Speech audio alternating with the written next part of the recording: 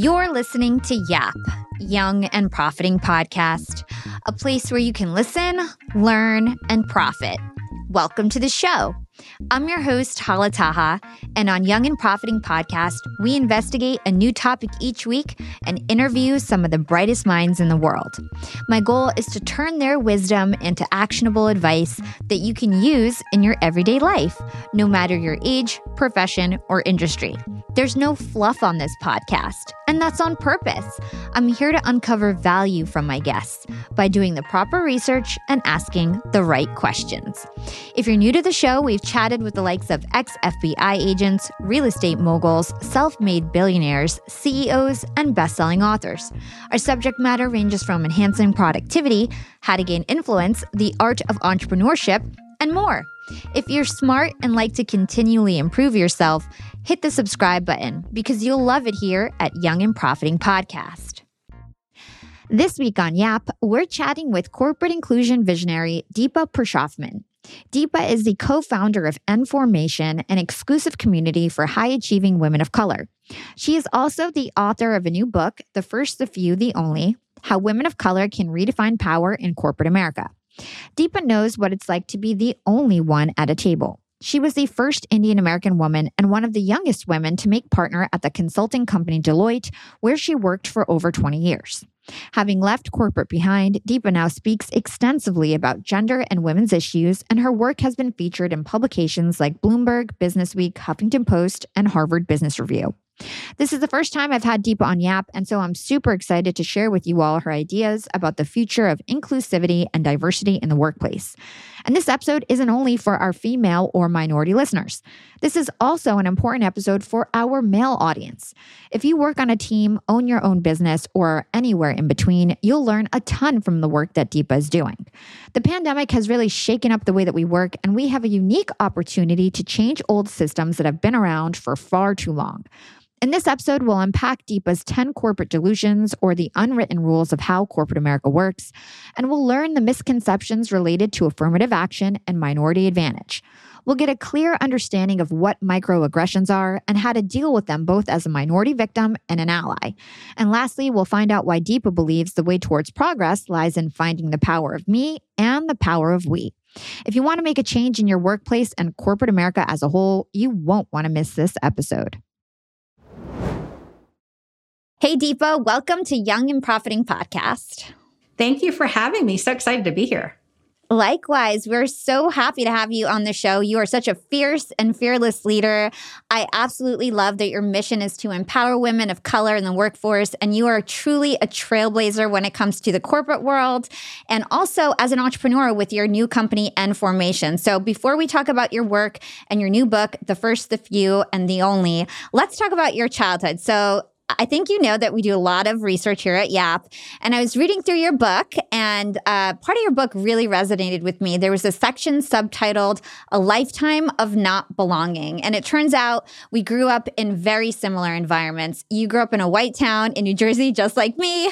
You never felt like you belonged. Even when you visited India, you felt like you didn't belong, and I can truly relate. You know, I'm a Palestinian American, and I felt like I wasn't American enough in school. To the Arab community, even in New Jersey, I felt like I was too American to fit in. And so I'd love to learn about your experiences growing up as an Indian in America and how that really shaped your mindset as an adult. Absolutely. Like that sense of not belonging has followed me, I think, and I've had to do a lot of reprogramming around it, but it started young. So I think in addition to growing up in New Jersey in a very white town, so I grew up in farm country, New Jersey back then, we literally, had a couple of acres. There was a cornfield that was across the street from us. So that kind of town, one stoplight, very small town. And in school, I was probably one of two or three people of color of any type in a school of 500. And so I always had this sense of I don't belong, but I didn't really understand why.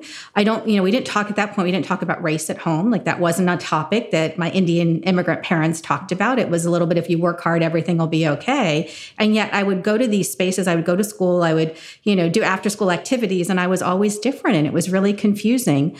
I also grew up in a family where my father and I are darker skinned and my mother and my sister are very light skinned. And so there was a lot of confusion over skin color and even just if we were all the same family back then. And people didn't now everyone knows what being Indian is. But back then, I don't even know that people just asked me if I was Italian, or there was a lot of confusion over even what is being Indian back then. So there was a lot of confusion around that. And then when we would go to India, we went to India every summer.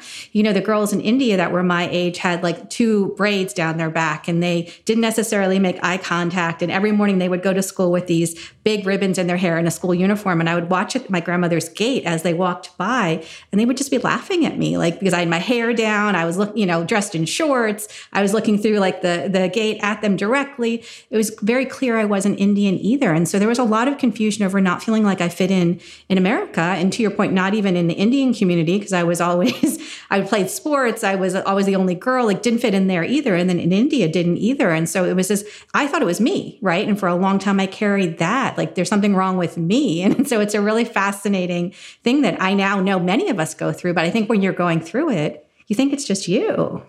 Totally. And I'd love to understand how that relates to being a woman, because of course, men and women feel these cultural differences, but how did the gender element also influence your mindset as an adult? Yeah. And I'll be curious if it's the same for you, but being in an Indian household, so there's a lot of history around patriarchy. There's a lot of history on the roles of women, in India. And so even though I grew up in a very, I would say, feminist household, I was the oldest of 2 daughters. And so my father, even though said I could do anything and be anything, encouraged that, would often say, if I had a boy, he would cut the grass. If I had a boy, he would do this.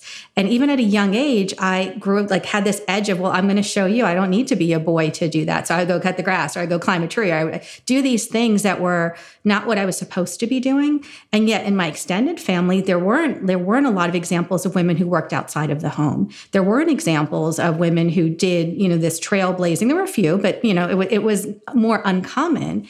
And so there was also, I think, this confusion over I can be anything, but that's not necessarily the history or the lineage that I come from or the examples that are around me. And I would go to India and the questions would always be, and I don't know if this again for you, would be even as a teenager, when are you going to get married? Like, what are you going to have children? Like, that's all people wanted to talk about. And I remember being in my teens and telling my parents, I don't want to go back, even as a 16 and 17-year-old at all for summers anymore, because that's all people wanted to talk about. It didn't matter what I cared about, what I read, what I studied.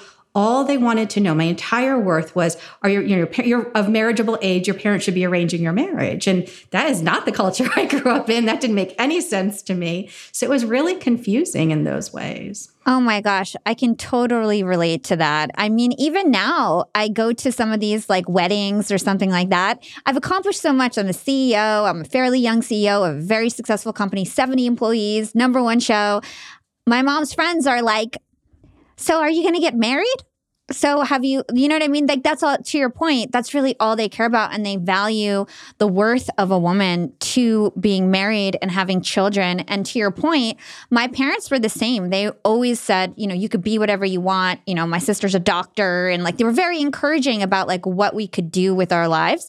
But it was always under the frame of, and you're going to get married, and you're going to have children, and you have to fulfill all these. So it was very contradictory, I feel. Yeah. Absolutely. And I didn't get married till I was 40. And so I didn't do that, and for my mom, I remember there was a lot, she didn't tell me this until a little bit later, but there was a lot of judgment and a lot of people who told her she was a bad mother because she wasn't arranging the marriage in my late 20s or, definitely by my early 30s. It's so interesting that the shame was not only, and we felt it, or I'm sure you feel, I felt it, being single and being in those atmospheres, but she also had to bear the brunt of that. It's really interesting. Oh, 100%. It's like, I feel like the parents get more ostracized by the community. And then even if they don't want to, they put the pressure on their children. That could be a whole other conversation that we could go down the road because it's super important. But I know there's so much to cover in terms of like women in the workplace and stuff like that. So let's talk about representation in media. You mentioned before that, you didn't really have any role models, women of color who were working. And same with me. Everybody was sort of like a housewife who was married to a doctor in my community. That's like all I had exposure to of like Arabic women. So I'd love to hear from you about how you felt being an Indian growing up in America and the representation in the media and what that did to you. It's probably similar to you. I mean, until a few years ago, I didn't see myself on television or even in social media in any capacity, right? It's only in the last, I would say less than 6 years that I think you see Indian, one or two, and by the way, it's one or two, it's not everywhere, one or two Indian women on mainstream television, right? So I grew up not thinking, not even understanding. I think in America, there's a very black and white conversation that happens. And again, I think it's changing. But when I was growing up, it was kind of like, I didn't feel like even as an ethnicity or as a race, like I belonged anywhere. And so it was very confusing. Not having those role models, I do think affects us. I mean, I've had so many conversations. I interviewed 500 women of color for the book, and ideas around like what beauty is and what standards look like and all of that we are told, and we don't match that. So it's like very erasing, I think, to our identity. It's very undermining. And I think some of us don't even know how that shows up until it just pops up and you're like, where did that come from? Like, where did my definition of what's, attractive or what's acceptable or straight versus curly hair, where did that all come from? And it's from this indoctrination that comes at us from so many different directions, but we're not always even conscious of. Oh, 100%. I mean, I feel like my only representation was like Jasmine in Disney. At least I had her, but that was very sexualized and very like, oh, I have to look like this beautiful whatever to represent Jasmine. But anyway, you spent 20 years at Deloitte and you were very successful there. You rose up the corporate ladder. You made a consulting partner, and you were the first ever to have that position.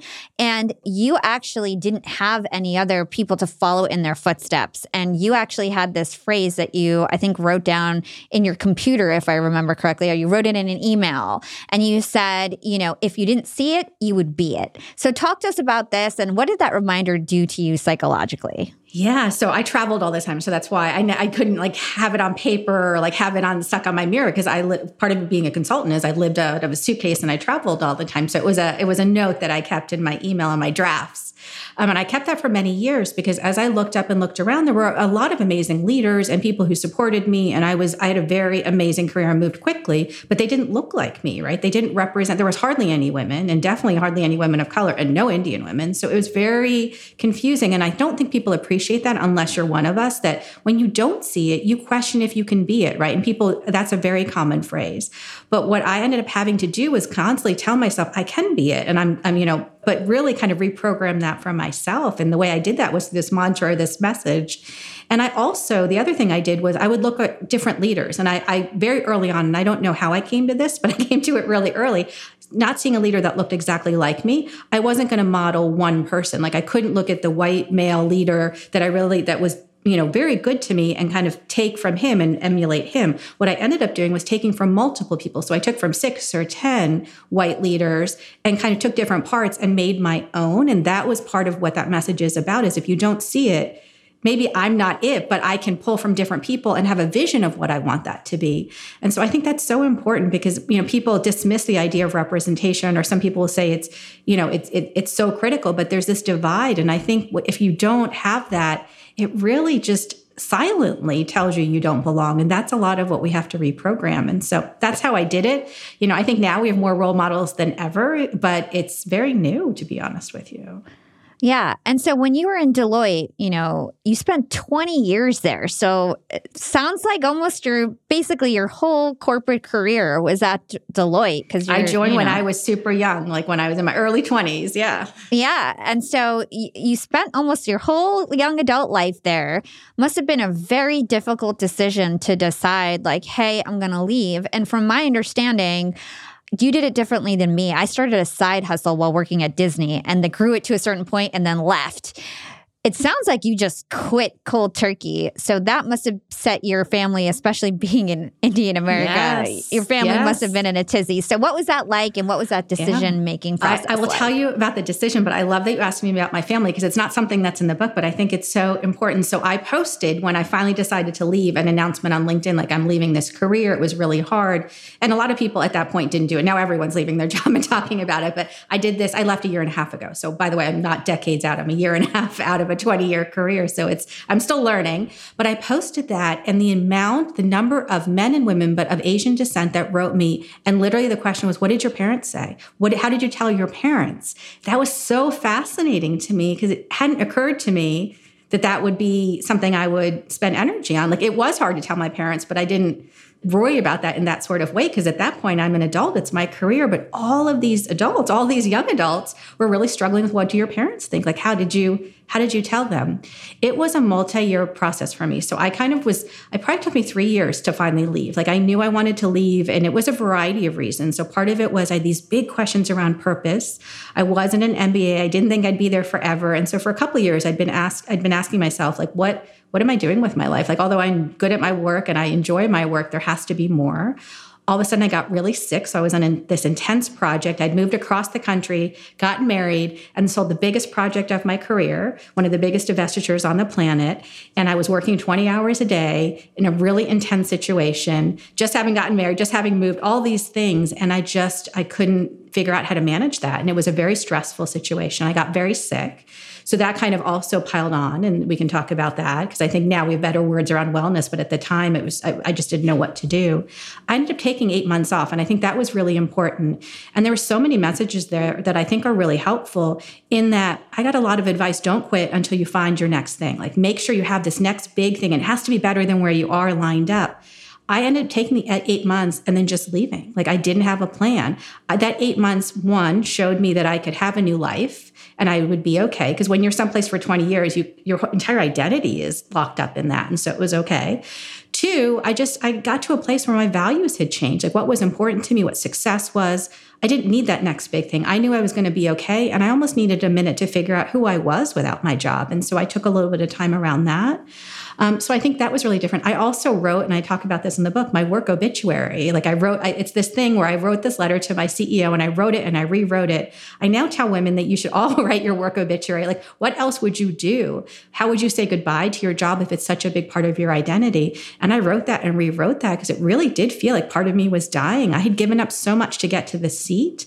I also, be honest, like, felt such responsibility being a first that I couldn't quit. Like, what message would that send? Would that mean other women could think they couldn't do it? So my quitting felt bigger than me. And I have found in my research that a lot of women of color stay in roles longer than we're supposed to, even if they're disappointing or not exactly what we want, because we feel responsibility that we got there and that we have to model all these things that I think we have to give ourselves more freedom to walk away when it doesn't work for us and take care of ourselves. Yeah. Oh my gosh, that's so powerful. I love that you said that you felt like, you were letting everybody down. It wasn't just your decision. It was like you had to make a decision for everyone because you were the only one in that spot, So you felt like this unnecessary burden, which is kind of unfair to hold. And that's really powerful. I want to call out that it's very interesting that you didn't start a side hustle and you didn't just go cold turkey to start something new. You didn't really have a plan. You gave yourself permission to actually take an 8-month break, and then you decided to actually officially leave. Did you know you were going to start N Formation, or did you decide you were going to explore a certain topic? Like, how did it go? Yeah, I love that question. So I didn't have a full side hustle, but let me tell you how I came to the decision, because maybe it was like a mini side hustle and I didn't know. And I think it's so important because people either think you have the side hustle or you have the next plan. And mine kind of came together. So I knew I was unhappy. I knew I was sick. I, had gotten really sick, and my doctors had even suggested that it was time to leave. Like, that lifestyle wasn't going to work, living out of a suitcase, eating when I could, sleeping in a hotel room. Like, I needed to change if I was going to get healthy. So I'd gotten that message. And I had taken the time off. And prior to the time off, what I did was I started meeting with other women of color. So I started meeting with them one-on-one just to figure out, like, what are people doing at a senior level? And you have to remember, the 20 years, like, I didn't have a huge network outside of Deloitte. Like, my entire world, my entire network was there. And so I started having these dinners. Eventually, those dinners went from 1 person to 2 person to 5 person. And Ra, my now business partner, was my coach at the time. And she said, why don't we do some bigger dinners? Like, let's pick a couple of big cities and let's just get together and hear what women of color are doing, where they've met purpose and corporate and all these things together. So we did 10 dinners across the country. And they were not like planned dinners. There was no like agenda. They were just getting together to hear, like, what do women do? And we would get in these rooms, and I thought we're going to get together for an hour or two. We would be there, and I'm no exaggeration, 3:00 in the morning, still in the rooms talking, because all these senior women of color, I'd invited women VP level and higher, just had stories to share. And we had such kindred stories about the challenges and the loneliness and, the navigation. And so there felt like to me there was something there. That eventually became the book, and that became Information. So Information is a community we've created for women of color, professional women of color, not all corporate. We actually have academics, we have women in the military, we have all kinds. But it came out of that idea. So I didn't, when I left, I didn't know that would be a company. I didn't know what that would look like. And in all candor, even once we decided, COVID happened, George Floyd's murder happened, like the entire configuration of like what the company was and what would it completely changed. So at one point we thought maybe we'll do dinners with companies like to host conversations like this. And then, no one was traveling. So it was a multi-step process. I mean, because I also remember left and started a company during COVID, which is also a strange time to do things like that. So yeah, so it was a kind of a side hustle, but not a planned side hustle, not like with intention. It just kind of, there was just such momentum and such magic in those rooms that I feel like we've been able to recreate with Information, even though it's all virtual. So we get on Zoom, like so we were on Zoom yesterday with probably 60 women having this intense conversation about what it's like to be a first. And it was amazing and special, but we can now do that over Zoom. So the model changed a little bit. Let's hold that thought and take a quick break with our sponsors. Young and Profiters, they may call me the podcast princess, but I'm also the LinkedIn queen. I've been a LinkedIn influencer for 6 years now, and I teach one of the most popular courses about LinkedIn. And I love to teach sales on LinkedIn because when it comes to B2B sales, LinkedIn has got that on lock. LinkedIn is where all the decision makers are hanging out. There are 180 million senior level decision makers on LinkedIn and 10 million C-suite decision makers. These people are on LinkedIn and they're in the mode to buy. They're using LinkedIn for their buying journey, to research vendors or sales reps that they might work with, to look up how to solve their problems, to learn from industry thought leaders. They are in the mode to buy, whereas on other platforms, they're in the mode to be entertained. You want to get them in the right mindset. You want to cut through the noise with LinkedIn ads. In fact, 79% of B2B marketers rate LinkedIn as their top channel for paid media. And LinkedIn has the best targeting because they've got all these different inputs. People are putting their resume basically up on there. And so there's so many keywords that they can use to target the right decision makers so they can hear about how you solve their problems. And I've got a special gift for all you young and profiters who want to try LinkedIn ads. You can get a $100 credit. LinkedIn was super generous. If you want to make B2B marketing everything it can be and get a $100 credit on your next campaign, go to linkedin.com/YAP, YAP. Again, if you want to claim your credit, go to linkedin.com/YAP. Terms and conditions apply. Young and Profiters, Yap Media is growing so fast. I have 10 open roles just this month. In the past, it would take me so long to find hires. I have to go on all these different job sites. I have to create my own skills assessments. That's why I let Indeed do a lot of this heavy lifting for me.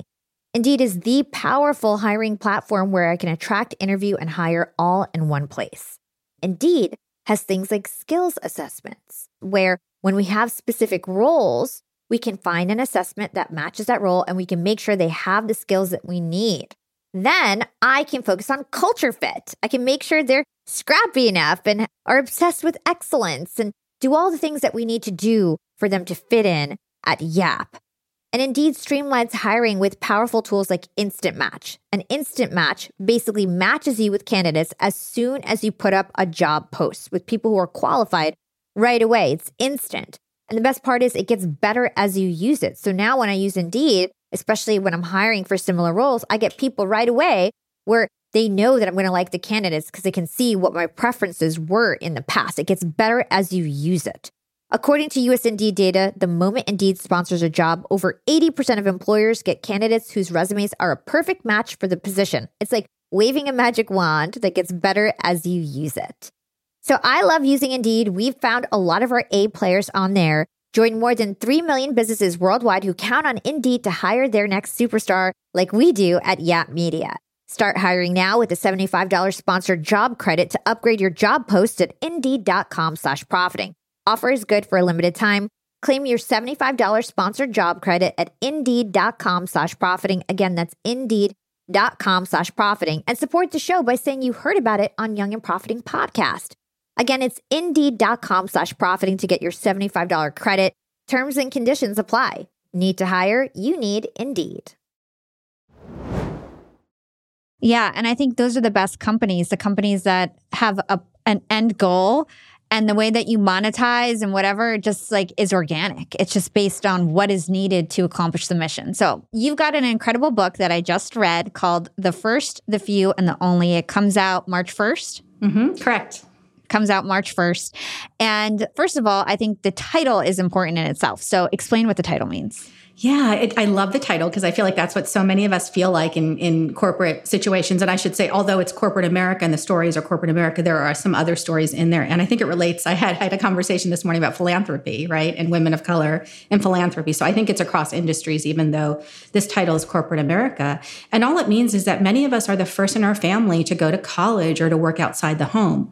We're one of the few, in a department or a company, or we're the only at a senior level. And that experience of being those things is very unique and very special to us. And it creates an entity or identity. It creates an experience. And there is something different that happens to us as we navigate spaces, I say, that weren't made by us, weren't made for us, and sometimes don't even want us there. And so that's really what the book is about. Yes, it's really, really good. And we're going to dig into a lot of core concepts of the book. But first, I want to talk about why it's important in 2022. What is the impact that women of color, what are they going to have in terms of the impact of the workforce in the future? Yeah. So by 2050, we're going to be a big chunk, if not the majority, of who is entering the workforce, because all of us, as we get more diverse and, everything happens to the population itself, we are the majority of who is educated and who's coming into the workforce. So we're a growing force. I think that's number one. I think number two, we're just in a moment where between COVID and all the people who have left the workforce, and also just our better understanding around race and how inclusion is taking hold in companies, even though there's work to be done, we're also in a moment where we're being called into leadership. And so I like to tell women, this is our moment, women of color, this is our moment in a way that maybe was true, a few decades ago, there was a moment, right, where there was a really intense conversation around race and equity. We're back in that. And so it's our moment to step through to make change.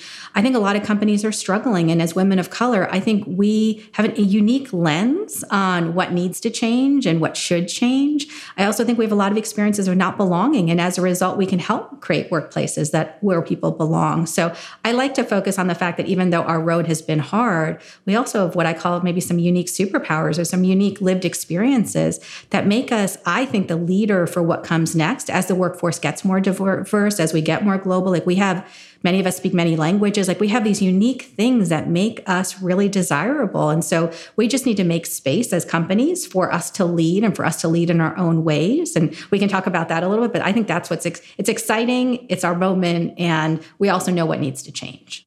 Why should men care about this issue?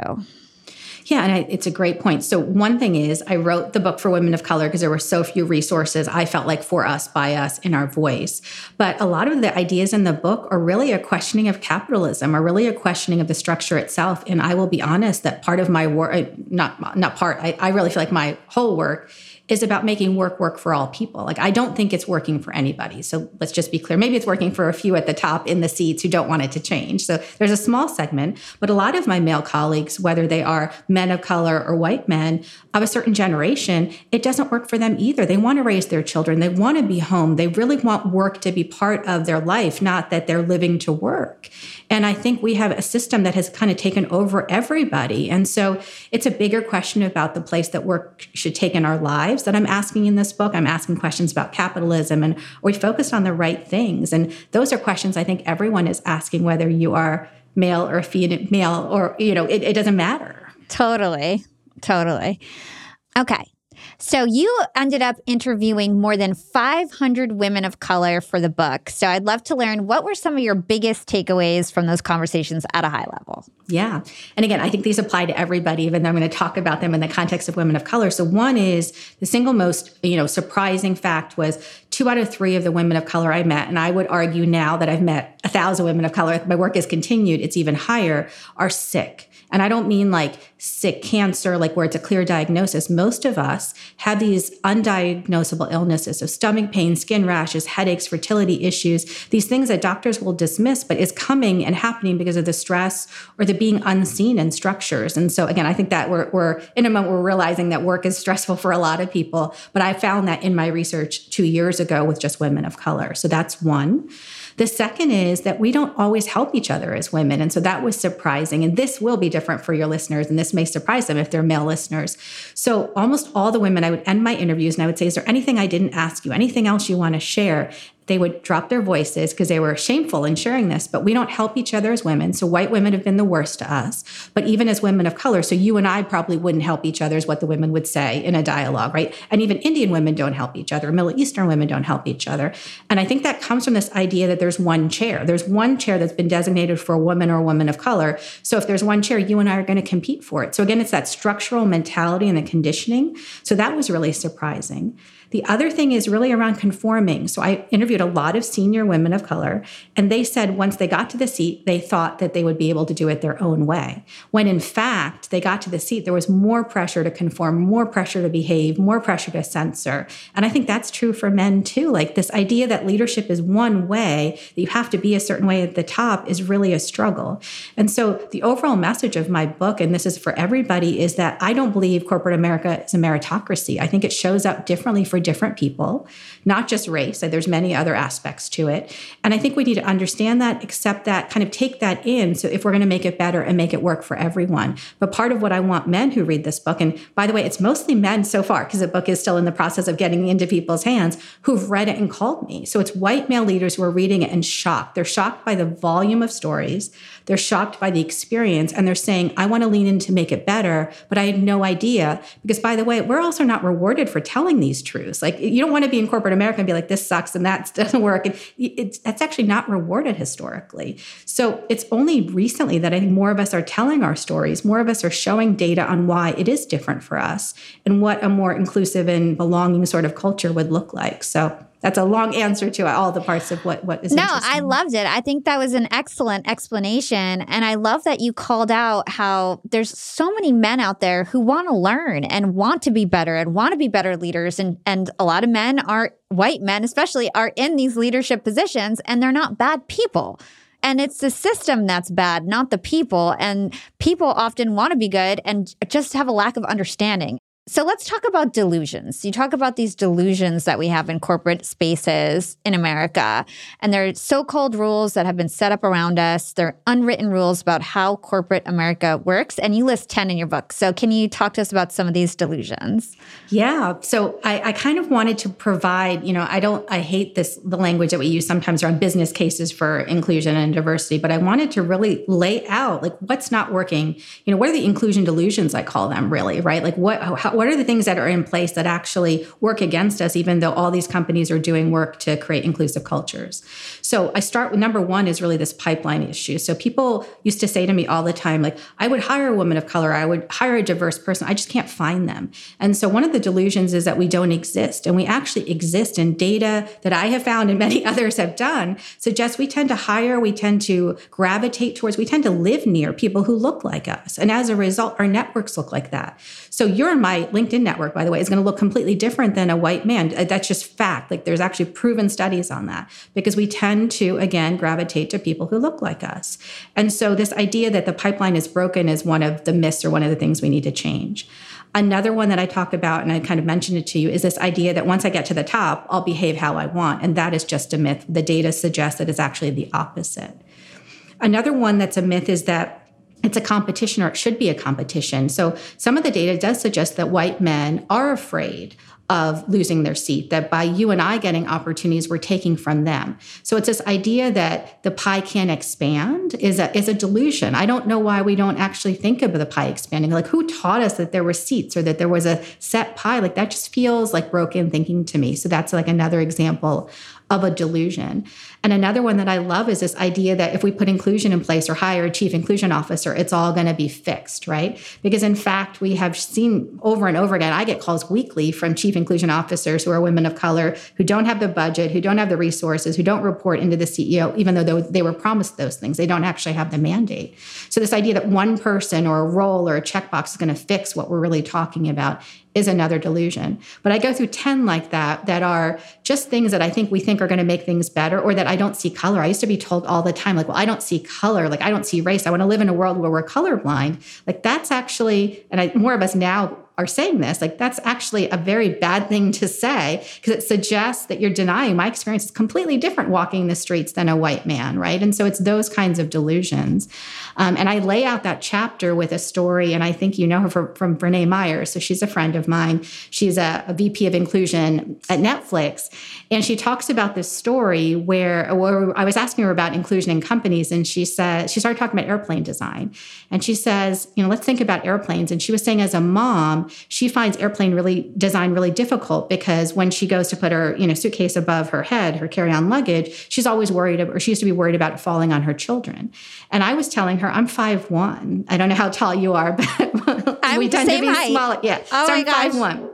So I struggle with putting my suitcase over my head. And I actually would worry about that 15 minutes before I got on the airplane.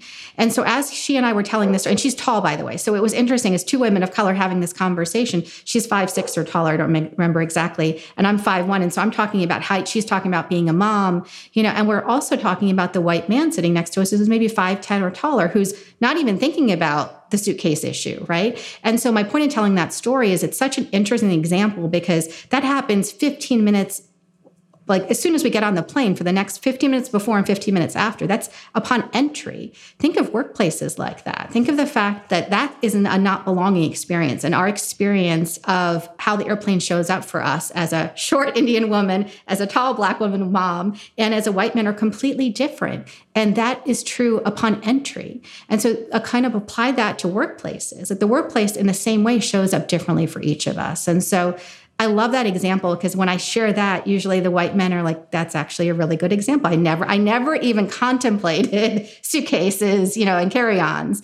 But that is something I honestly worry about when I get on a plane. No, me too. I mean, that is a huge worry. It's very stressful, because you're like, I hope somebody helps me, because I physically can't even do this. Yes. And like, and I don't you know want what to I mean? ask I hope for it's help. not too busy. Like, I hope people think I'm cute enough to help me or whatever it is, And so I totally relate. And it's because it's men who designed the airplane, right? And that's there was what we no talk women about. involved. Correct. Yeah, there were only 2 or 3% involved. of the designers back then were actually women. So it just it didn't go into the rules of how it was designed. And I extrapolate that to the workplace. In the same way, women and women of color weren't there in the original design. So it makes sense that it doesn't work for all of us. So let's redesign it with everyone at the table to have that voice in that conversation. And you have a quote from your book that really, really relates to this. You said, we think there's something wrong with us rather than the design, the system, the process. And that's a delusion. The idea that corporate America is a meritocracy is a setup. So I think this relates to exactly what you just said. So talk to us about why corporate America wasn't built for women of color. Like, what are some examples of that? Yeah, I mean, if you just look at how it was created decades ago, like the original design, it was created with this idea that there was a 2-parent family, and that usually the wife stayed at home and the man went out to the workplace. And so it didn't matter that he was, late into dinners or working these, long hours or traveling, because there was someone worrying about childcare and all the issues at home in this model. We've redesigned it to address the fact that most of us have 2-income families, and it's a completely different model. It just is at its base. And so that's an example, right? The fact that we haven't really thought through how to fully incorporate people of color and the voices and the things we bring to the table, that we don't have the role models, that our experience is different and there isn't voice and space for that, is an example. And so, I think there's so many things about how it was designed that relate back to how it was created, right? And where it comes from, and the history in this country that we have around race, and where capitalism even comes from. And so that is part of the undertow that we need to understand, so that we can let go of the idea that corporate America is autonomous or is without, those principles as well. I mean, white supremacy is part of how it was designed, right? I'm not saying it shows up in every facet, but it's there, and you have to kind of understand and acknowledge that so that you can understand where we are now. Yeah. And I feel like COVID is sort of a silver lining, because it was like this disruption that is allowing us to rethink these structures and corporate life and what it means to work in corporate and what it means to, have an office job. And I think it's actually allowing us to rethink and maybe have some positive change in this area. I completely agree. I think it's back to that idea that this is the moment, right? If we were ever going to make change, if change was ever possible, it has to be now, because we've had these conversations for a really long time, but there feels like there's an urgency. I also think in addition to COVID and people leaving in the race conversation, there's also more of an awareness of the impact we're having even on the planet in a way that I don't know that we had prior to COVID. And questions around, capitalism and what companies are producing and the waste and, the impact that they're having on the environment. All of those things are real. And whether we work from home or where we work from the office, that matters. It impacts the environment. We've seen that in the last 2 years. So it's also tied together. I think there's no longer an ability to say that we're not impacting and that these entrenchable issues can't be solved if we don't actually work differently. And so that's also where I think we are with these things. So I want to switch gears a little bit. So I was reading your book and there was one part where you're talking about how that being successful sometimes for women of color and just women in general means toning down our looks, the ways that we dress, toning down our personalities in order to fit in and to not stand out. And I have to say, honestly, if I had $1 for every time somebody told me to tone down my looks, I would be, filthy rich. And the other thing is that for me personally, it's been very contradictory. So when I was in corporate, at one point I was basically working 3 jobs. I had my podcast, I had my side hustle, and I had my corporate job, and I had no time. And I was becoming an influencer on LinkedIn, and I'd get comments from everyone because I would have no time to do my hair. I'd have no time to really get my makeup done. I'd be in a phone booth and just trying to get things done because all I cared about was the work and the impact I was putting out in the world. I didn't care what I looked like.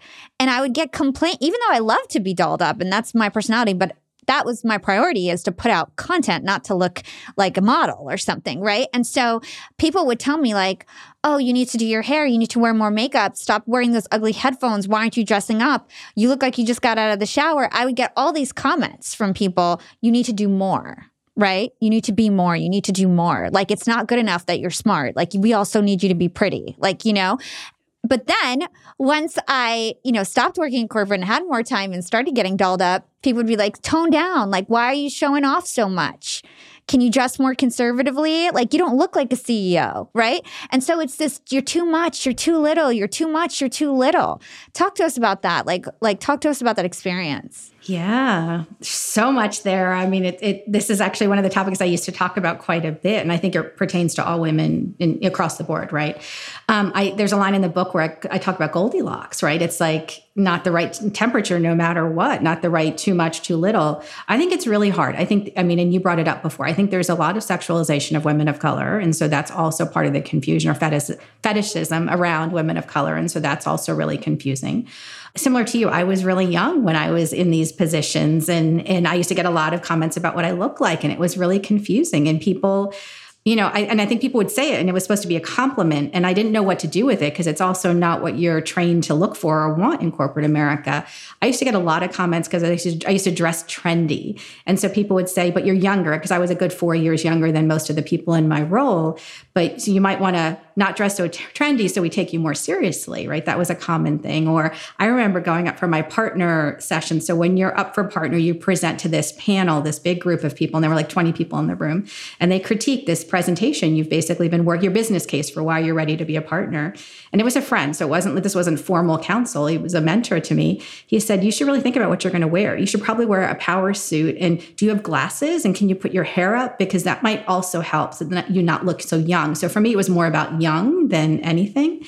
And I found it really confusing because that's not who I am, but also what am I trying to emulate? What am I trying to look for? What is that? And so I think we give women a lot of different messages about what they look like and what they should be. And there's a line in that story in the book where a woman was given advice that she couldn't be smart and pretty and she should pick one as a woman of color. And that's really true. I've had that happen to me too. So it's there. And I think it's really confusing. And I think no matter what you do, you're going to get feedback that you're too much of something, especially as a woman of color. And so my advice and what I'm asking women to do is to lean into who they are and what feels right to them, and know that there may be some backlash to that. But if you don't feel powerful, and that's why the theme of power is throughout the book too, that we end up, rising, or we end up in these seats and we don't feel powerful because we've given up so much of who we are and what we think is important to us. And in order for us to feel powerful, like truly powerful as women and women of color, we need to do what also makes us happy and what makes us feel powerful. So if putting on lipstick and doing your hair makes you feel powerful, more power to you. If it doesn't, then that should be okay too. I did a podcast earlier this week and someone asked me that question. He's like, did you get, and I have less makeup on because it's Friday afternoon now. I had a lot more makeup on. He said, did you get dressed up for this podcast? Do you feel like you have to do that? And it was a genuine question. And we actually talked about it and talked about how there's actually data that shows for women and Zoom, it's actually been really hard. So there's more Botox, there's more money being spent on makeup, and there's more cosmetic surgery right now because women are seeing themselves on Zoom all day and seeing like lines and things that they, didn't used to look at before. And so I think it's actually been really hard for women and women of color to kind of have, now you're looking at your face all day when you haven't done that either. So there's just a lot around beauty and what is acceptable and what is powerful. And even, what is acceptable? There's some research and studies out there that suggest you have more power in your 25s to 30 to 40. And once you start to get older and aren't seen as attractive, you lose some of your power actually. So is there a finite window where if you're too young, you're not powerful, but if you're too old, you're not powerful? So what is that window, right? That's also fascinating to me. So I think we got to throw that all away and just kind of do what works for us. That's my message. Just flush it down the toilet. Yes. We don't need any of that. I just say, screw that. I wear whatever I want. I do whatever I want. And whoever likes me, likes me. And so far it's working. And I feel like that's kind of the advice that you give too, is just be your authentic self. I think it takes a lot to get there. I think that's, we have to be fair to the women where that doesn't come naturally. You've probably done a lot of work to get to that point, and it's probably been by trial and error. Like my whole thing is I did a lot in my early days that I wasn't happy with. And so I just decided I finally had to be happy by leaning more into me. But that took a lot. And so I think that's what we have to do more, is like more of us that have found that power and found that ability and found that flex to do us. Like, how did we get there? And that's part of what we need to unpack in our conversations. We'll be right back after a quick break from our sponsors. Young and Profiters, I'm about to be jet-setting all over the world. I'm going to London, Cancun, New Orleans, and New York to speak. I'm going to be up there with the bright lights, and I want to be spiffy. I want to look fresh. And so I'm going on a big shopping spree. I got to get clothes. I got to get hair stuff, skincare stuff, makeup. But I'm not going to feel guilty about this shopping spree because Rakuten's Big Give Week is back. Rakuten is the shopping platform for savvy savers. From May 6th to May 13th, they're having their biggest cashback event of the year. I'm talking about 15% cashback at hundreds of stores with additional cashback bonuses. And they've got so many stores participating in their Big Give Week. So when it comes to clothes, I'm looking at Splendid and Good American. And when it comes to beauty, they've got so many good stores participating. They've got Ulta, Fenty, Bobbi Brown, Blue Mercury, and all the products that we love. Now we can get cash back. It's like getting a discount on the stuff you're going to buy anyway. It's absolutely amazing. They even have travel brands, so that's going to be super convenient for me with all my upcoming trips. Expedia, Hotels.com. You can get deals on everything from electronics to home goods to travel and beauty.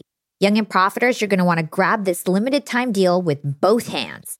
You get high cashback rates for only 8 days. So hurry. Membership is free, and when you sign up and shop today, you get an extra 10% cashback boost. That's an extra 10% cash back on top of the 15% cash back. You won't see higher cashback rates than these. Go to Rakuten.com or download the Rakuten app at Rakuten. Shoppers get it. Young and Profiters, are you dreaming about starting a course? Do you want to go from one-to-one to one-to-many and scale yourself? If you're thinking about starting a course, then you need to hear about Kajabi. Kajabi is the OG of course platforms. I've got creators in my network like Jenna Kutcher and Amy Porterfield who have been using Kajabi for over a decade. These ladies know what they're doing. They are literally the course queens. And so I took a page from their playbook and I started using Kajabi. I've been playing around with it because I'm launching a podcast course next month and I need a lot of features that only a course platform would have, like Kajabi. And they've thought of it all. No matter your niche, Kajabi makes it easy to turn your skills, passions, and experiences into enriching online courses, exclusive membership sites, subscription podcasts, thriving communities, personalized coaching, and so much more. One of the smartest things that I did when I launched my course is I focused on the content. I lasered in on that. I made sure people were getting the best investment they could, that I wouldn't get any refunds, that people would tell their friends, and my course would be successful by word of mouth. And I did that by focusing on my content, what I was good at, and not all the tech. Leave the tech stuff for your course to Kajabi. They are experts in that area, and they've thought of everything that you would ever need for your course. So if you want to start your course, now is your chance. As you guys may know, I always ask my sponsors for a free trial for any software that we talk about on the show, and Kajabi was super generous. They gave us a free 30-day trial that you can get at kajabi.com/profiting. Right now, Kajabi is offering a free 30-day trial to start your business if you go to kajabi.com/profiting. That's KAJABI.com/profiting.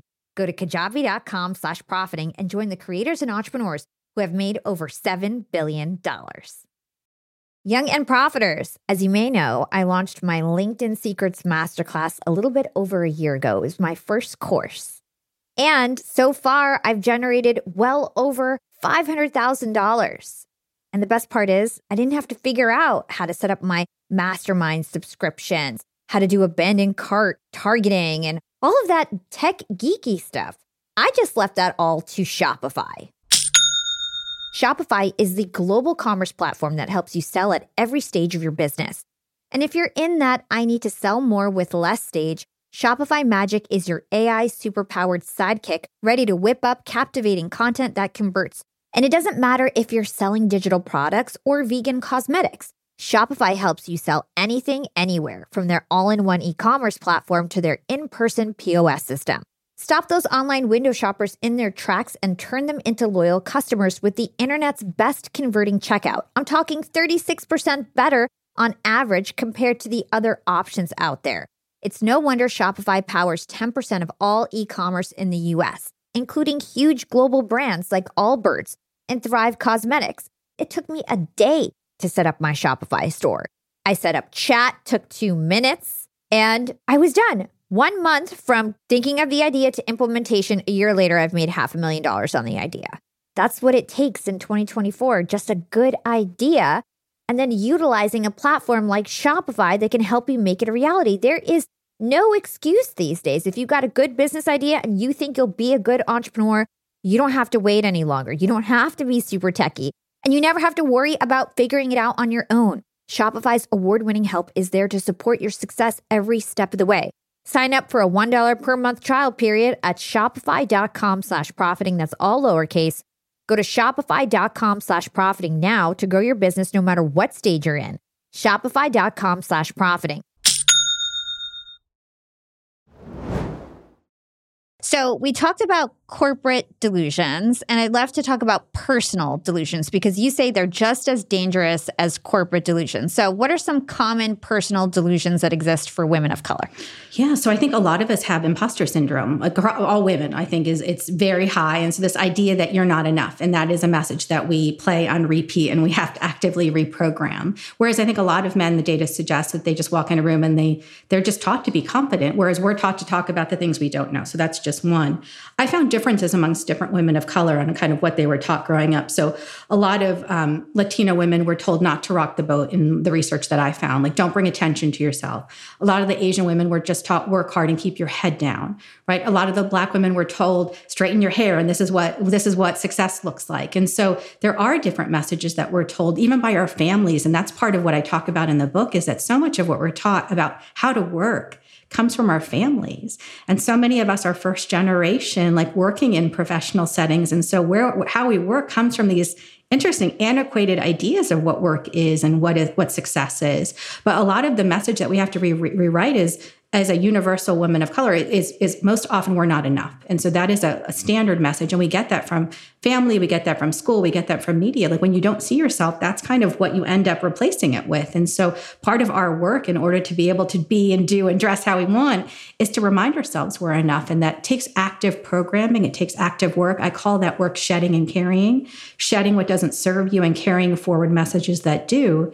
But it almost takes like a life event or something that hasn't gone for you to really go deep into that work, because most of us have learned about 6 to 12 messages in childhood that come up for us when we're in stressful situations. They're usually from our parents. So if our parents told us we were too tall or too thin or not smart enough or not hardworking enough or any of those things, when we get into stressful situations, that's what plays in our head. And so it's about reprogramming those messages.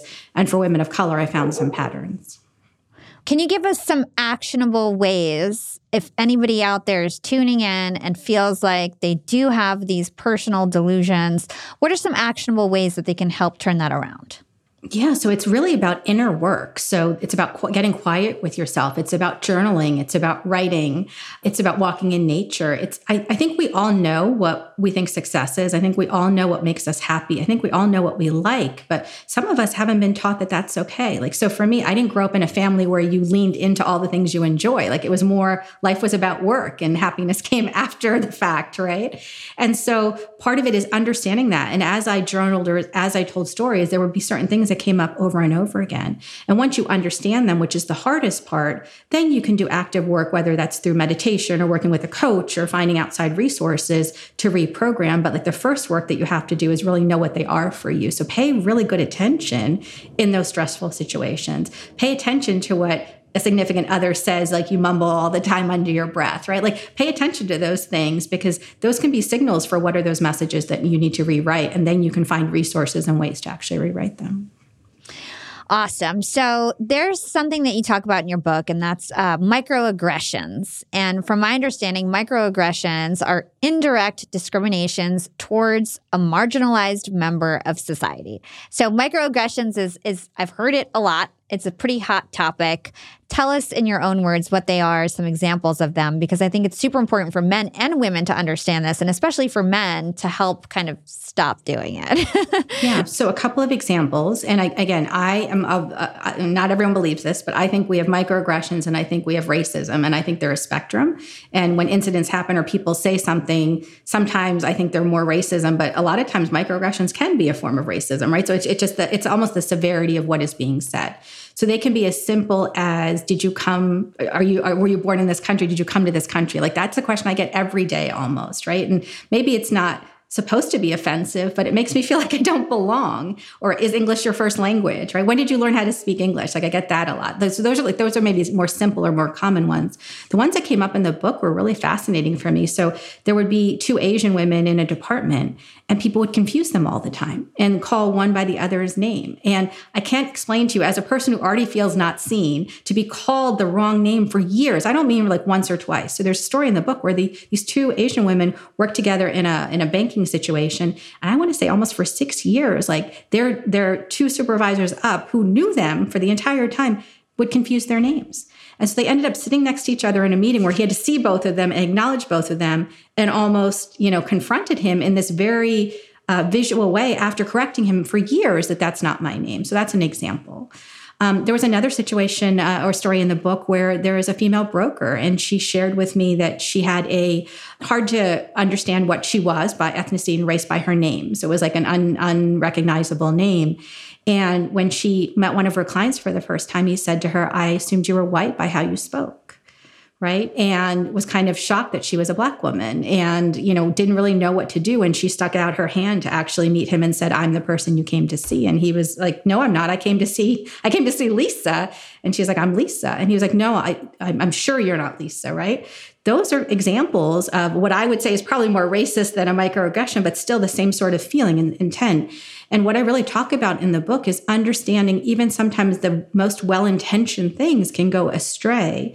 And as women of color, and even as allies, when someone says something that makes someone uncomfortable, let's all practice things we can say. So I'm not talking about publicly shaming them, although I give some examples of what you can do if you're at that point in your career as well, because sometimes we've tried to correct the situation and we have to go to really public extreme situations.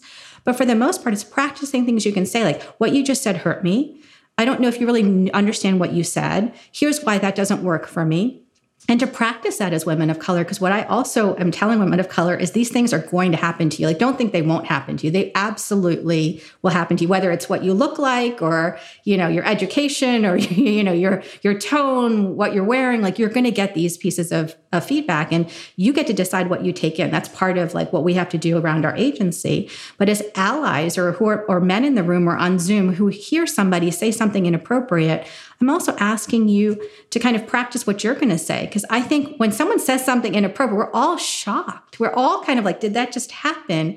And we don't know what to do. And I'm not asking, white men or men to save us, but I'm saying it's also your work to self-correct. It can't be all on us to always correct everything. So if something doesn't feel right, and I tell women, and I think this applies to allies too, if something in your gut, like just someone said something, it just feels like queasy or uneasy, lean into that, and I myself wait 10 minutes. So like I used to react to everything, and that's also like very high energy and draining. So now like I wait 10 minutes, and if 10 minutes later I'm still boiling because someone said something, I then say, like, we need to go back because that really bothered me and I can't even focus on what we're talking about now. Because I know if I'm boiling for 10 minutes, I'm going to boil for the rest of the day. So I need to intervene. But I learned that over time. I learned by letting so many things go that I finally realized, like, I know when I need to say something and do something.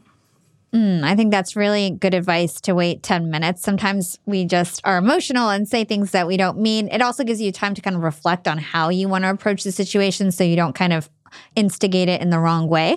So I totally agree there. Let's talk about toxic messaging towards women of color. What's an example of toxic messaging?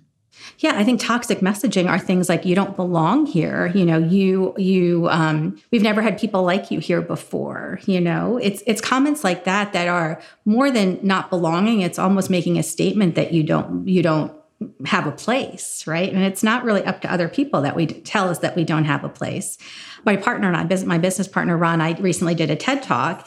And one of the things we talk about is toxic rock stars. And it's a term I love because I think it speaks to this idea that sometimes high performers get away with really bad behavior in companies. And it's not just racism, it's sexism, it's all the things. And there's no penalty for them because they're high producers. And so this idea that we have to have penalties for toxic rock stars, maybe once or twice we can say they just didn't understand, but that can't be acceptable in corporate America. And we have to take some action against it and hold those people responsible too. Because the longer we keep them in positions of power, the more we're saying to the rest of us, like, that's okay. We're not going to penalize them. So that's kind of the example and the analogy that we use. Like, we're basically asking corporate America to retire their toxic rock stars because they're actually creating cultures that suggest we care about, performance over people. And that's a really hard message for a lot of people to digest. Yeah. As you're talking, it just reminds me of my story a bit because honestly, when I started my podcast, I never thought I was going to quit corporate. I had a great job at Hewlett-Packard, promoted 5 times, really was high up, moved to Disney streaming services. Also, like, literally never thought that I'd be an entrepreneur. It wasn't until, so HP was actually something I think we need to call out is that every company is different, right? Every company has a different culture. HP, in my opinion, has a very positive, and their culture is almost like futuristic in terms of how inclusive they are. They've had women CEOs. And so there's lots of women in leadership powers. I was promoted freely as a young person. I was respected. I went to Disney and it was like a boys club. And I felt like I was never even, like at Hewlett-Packard, I thought that I could become the CEO. Like I literally felt that way. And I felt like I was being primed that way. I got recruited to Disney and I was like, I don't even think I could become the director of this department like in 20 years. Like that's how much of a boys club it was. And that's why I left because I was like, I don't ever want to be in this situation where I don't have control over my destiny just because I look young or I'm a woman and I'm not being treated as if in relation to the amount of experience and contributions that I make. So a part of this I just wanted to call out is that every company is different, right? And also, I just feel like more women of color, I'm sure, and just women in general, are going to become entrepreneurs when they realize that they can become much more successful outside of these organizations that kind of push them down. I think that's right. There's a chapter in the book called Stay or Go, because that's honestly where this book started for me. Like, should I stay or should I go? And that chapter really talks about, the fact that cultures are different. And even if you're in a culture that's not working for you, maybe there are other things you can try. And I lay out some of those things. I also think, to your point, not all cultures are the same. And we need to do more research. And we need everyone, not just women of color, but like do research before you go somewhere. Call people at your level or even below you and ask questions. People are surprised when I say that. They're like, are people going to be honest? Yes. I think we're in a day and age where people are honest about what their experiences are. And if they're having a bad experience, they're not going to tell you to go. So I think it's like really doing what you can do to understand and appreciating that companies are different. And candidly, I think almost every company is working on this issue. Like there's not a lot of gold star examples on inclusion because how we're doing it and what we're talking about is so new. So I think it's really important to go to a culture and look at cultures where you can learn, where you're aligned with their values, but also where they're open to the fact that they're not all getting it right and that there is work to be done and that you can be part of the change. I think that's part of what it means to look for somewhere or go somewhere else. And I also think more than ever, you're right, data is suggesting more women of color, especially Black women, are starting businesses now more than ever. And when I talk to them, it's because they want to create cultures that work for them. They're tired of the same old, and they don't trust that they can find a different one somewhere else. So we're also in this really interesting moment where there is more mass exodus for women and women of color than ever before. And I think we're seeing like real success stories around women who are starting businesses with a different culture and a different intent and trying to solve not only with their core products, but even how they run their companies, some of these equity issues. So it's exciting, Yeah, and I also it is feel exciting. like this is the moment where things can change. And so let's all do our part. Amazing. So as we wrap up this interview, one of the things that you mentioned in your book is that we need to find the power of me and the power of we. So what does it mean to also build with collective power in terms of this topic? Yeah. So the power of me is that work I talked about, the shedding and the carrying, figuring out for you what success is and what happiness is, and not taking other people's definitions. So many of us, especially if you come from immigrant backgrounds, are told what that is. And we talked about that earlier. So that's all the me stuff, right? It's really leaning into what makes you who you are and what do you believe for yourself, not what your parents and what school has told you. The power of we is this idea that we can't change structures by ourselves. So you and I can have the best idea, but you can't go back to your previous company and make change on your own. So finding the power of we, whether that's through groups like Information, where we're coming together and having these discussions, whether that's you and your girlfriends or, guys getting drinks after once a month and having discussions, that's how we think of new ideas. That's how we reimagine. That's how we work together. A quarter into, so Information is only a year old, but a quarter into our existence, we polled our members. And some of the feedback we got was just in those few months, 25% of our members asked for more pay, left their job, or, got a promotion as a result of asking, as a result of just seeing each other. It's not something special I'm teaching or Ross teaching. It's just that they saw each other and they realized that they can ask. And we're all getting, pushed down. So let's ask for more. And so that's the collective power. I think it gives you voice and ability to maybe even ask for more than you would ask for on your own. And that's how we change structures. So what do you hope for the future of corporate America in terms of inclusivity and diversity? Yeah, I think the real conversation is about making safe space and really being honest about the conversations we need to have. So, a couple of years ago, after George Floyd's murder, there was a space where companies did what I called soundings. And if people aren't familiar with that term, it's like where they would hold town halls or they would hold these closed door sessions and ask their people of color or ask diverse talent, like, what is it like to be here? And although they did that, and some companies got data, most companies didn't get honest truth because there was really no reward for telling honest truth in those situations. And so part of what we need to create and what I hope for is spaces where we can have honest conversation about what's happening and then really listen as leaders and then eventually make change so that work really does work for us all. And that's the path I think it's listen, then take measured action, not just throw a bunch of stuff on the wall and hope some of it sticks as a company and as a culture. And it's changing culture so that we all, it works for all of us. So that's what I hope for. Cool.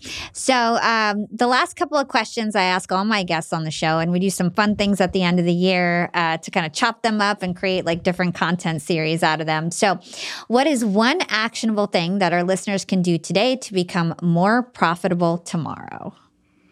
Invest in themselves. If there's something that you've always wanted to learn, do it. Don't germinate over whether you should, just go do it. Like, I think learning and growing yourself is just the most rewarding and most important thing we can do as individuals and entrepreneurs for our business. I totally agree. Everybody's focused on investing in stocks, investing in this. Go take that course, invest in yourself, level up your skills. So what is your secret to profiting in life?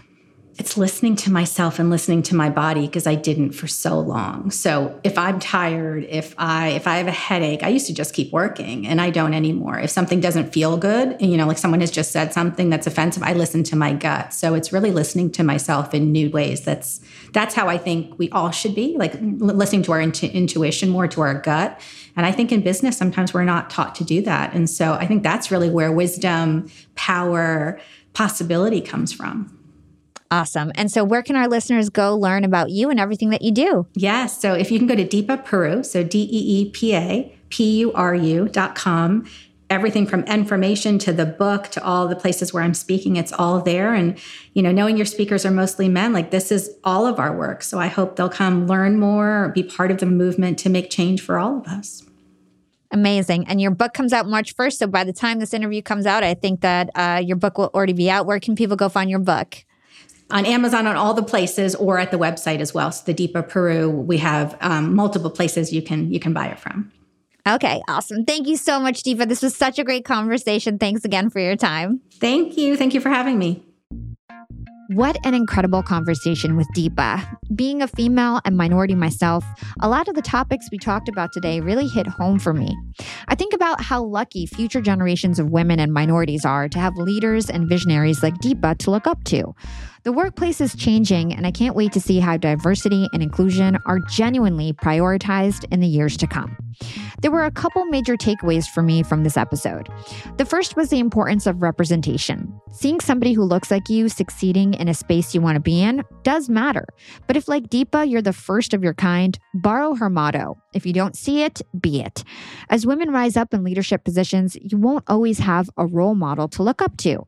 If you're a woman listening right now, remember that you can be your own role model. And another important thing that we talked about today is an issue that a lot of women, including myself, have struggled with: beauty and behavior standards in the workplace. Women of color comprise one of the fastest growing segments in the corporate workforce, yet often we're underrepresented amongst the first, the few, or the only ones in a department or a company. For too long, corporate structures and cultural conditioning have left us feeling that in order to fit in and be successful, we must hide or change who we truly are. We talked about the saying, you can be smart or pretty, but you can't be both. Talk about a limiting belief. You can be successful and sexy. You can be successful and not put on any makeup for a week.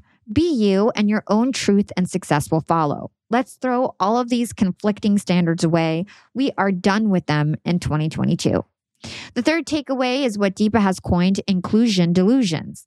In short, be wary of the unwritten rules of corporate America. There are things in place that work against minorities, even though they claim to be working for minorities. A great example of this is the hiring of a chief inclusion officer and thinking that it's going to fix everything, when in reality, people in these positions don't have the budget, they lack seniority, and they don't have the resources to get their job done. Having a chief inclusion officer may make a company seem like they're offering real change, but most often, this is not the case. Businesses must evolve, and women of color have the potential to lead that transformation. They can push back against toxic messaging, including the toxic messages that they tell themselves, while embracing the valuable cultural viewpoints and experiences that give them unique perspectives at work. When women of color fully realize their own strengths, they can build collective power and use it to confront microaggressions, outdated norms, and workplace misconceptions, ultimately creating cultures where belonging is never conditional and reworking corporations to be genuinely inclusive to all. And if you're a business owner out there, don't stop at just innovating your products and services. Innovate your diversity and inclusion too. Do some compensation audits. Make sure people are getting paid fairly and equally. prime and coach your women of color workers for leadership positions, and do your part to make a difference. Let us know what you thought about this episode and how you're working to improve your workplace and community. You can DM me on Instagram or Twitter at Yap with Hala, or find me on LinkedIn by searching Hala Taha. All right, everyone, thank you again for listening to Young and Profiting Podcast. Big thanks to my Yap team as always. And if you enjoyed this episode, do take a few moments to drop us a 5-star review on your favorite podcast platform. Keep crushing it out there, and I'll see you next time. This is Hala signing off.